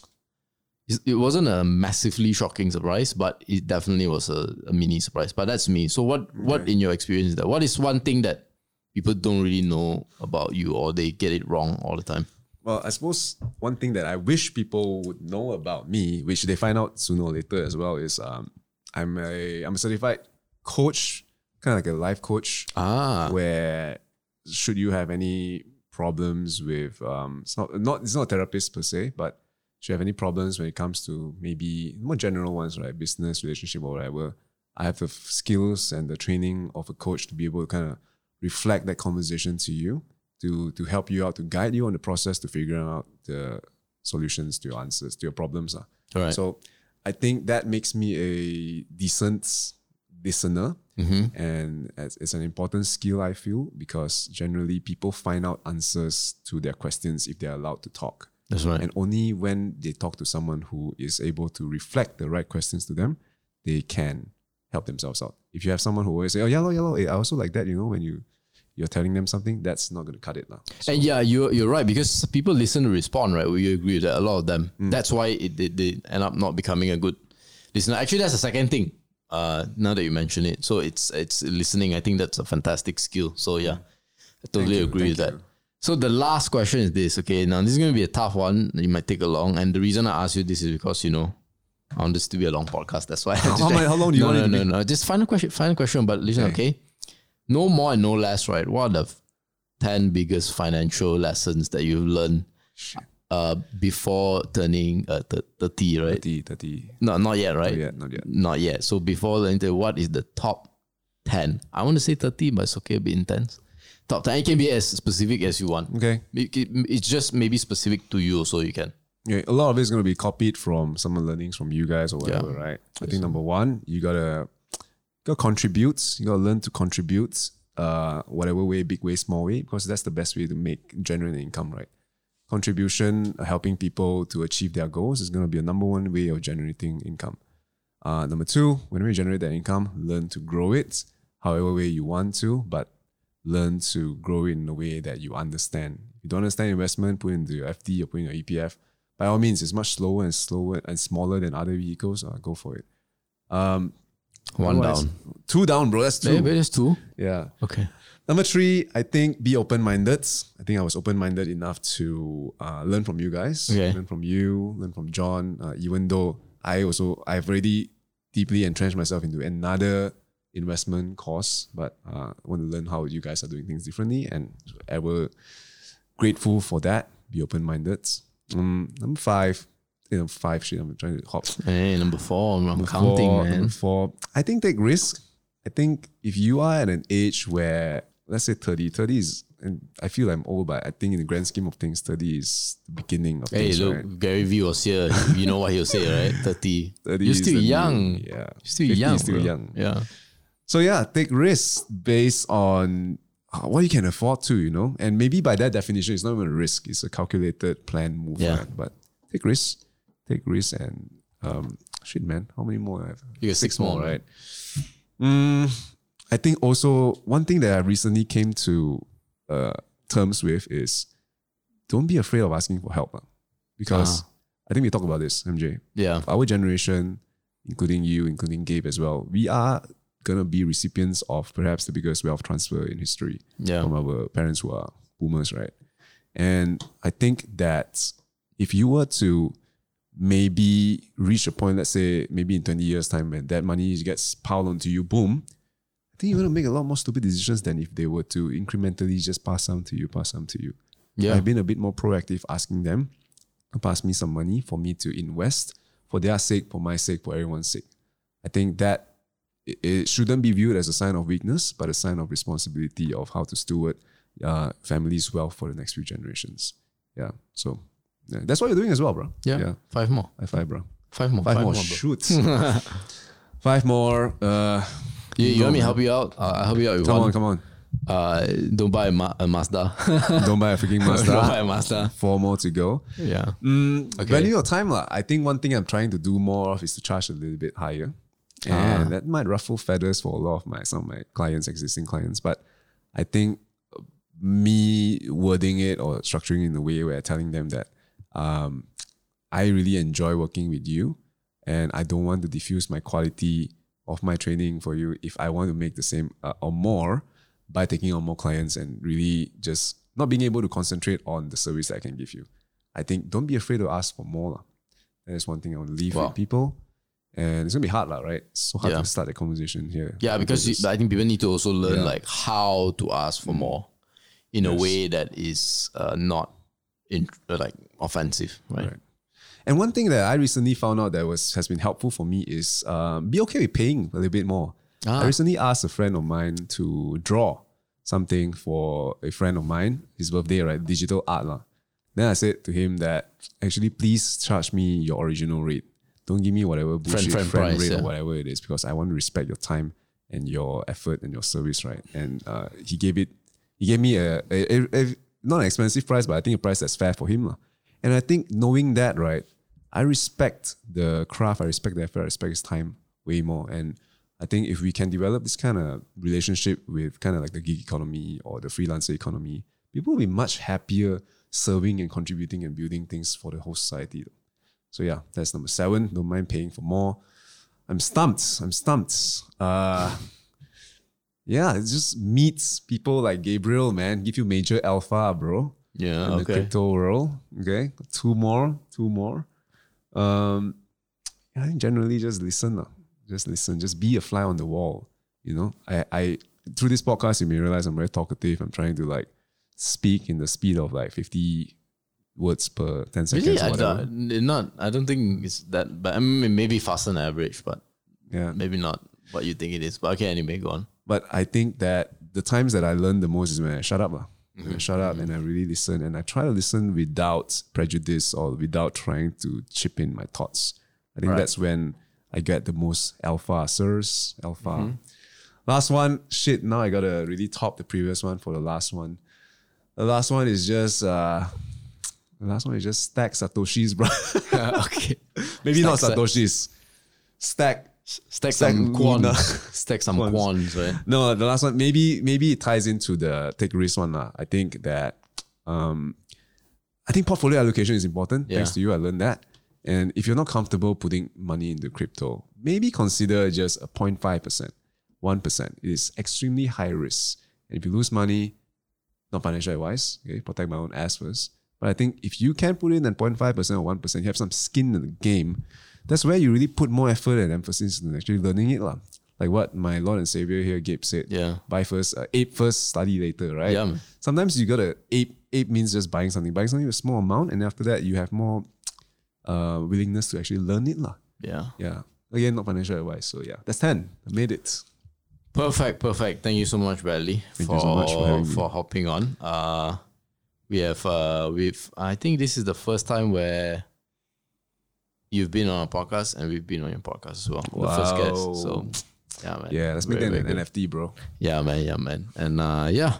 Hope you guys enjoy this podcast. A little bit different this time, right? Maybe this podcast, right? Either you learn a lot or you learn nothing at all. That's the kind of podcast, guys. So hope you enjoyed.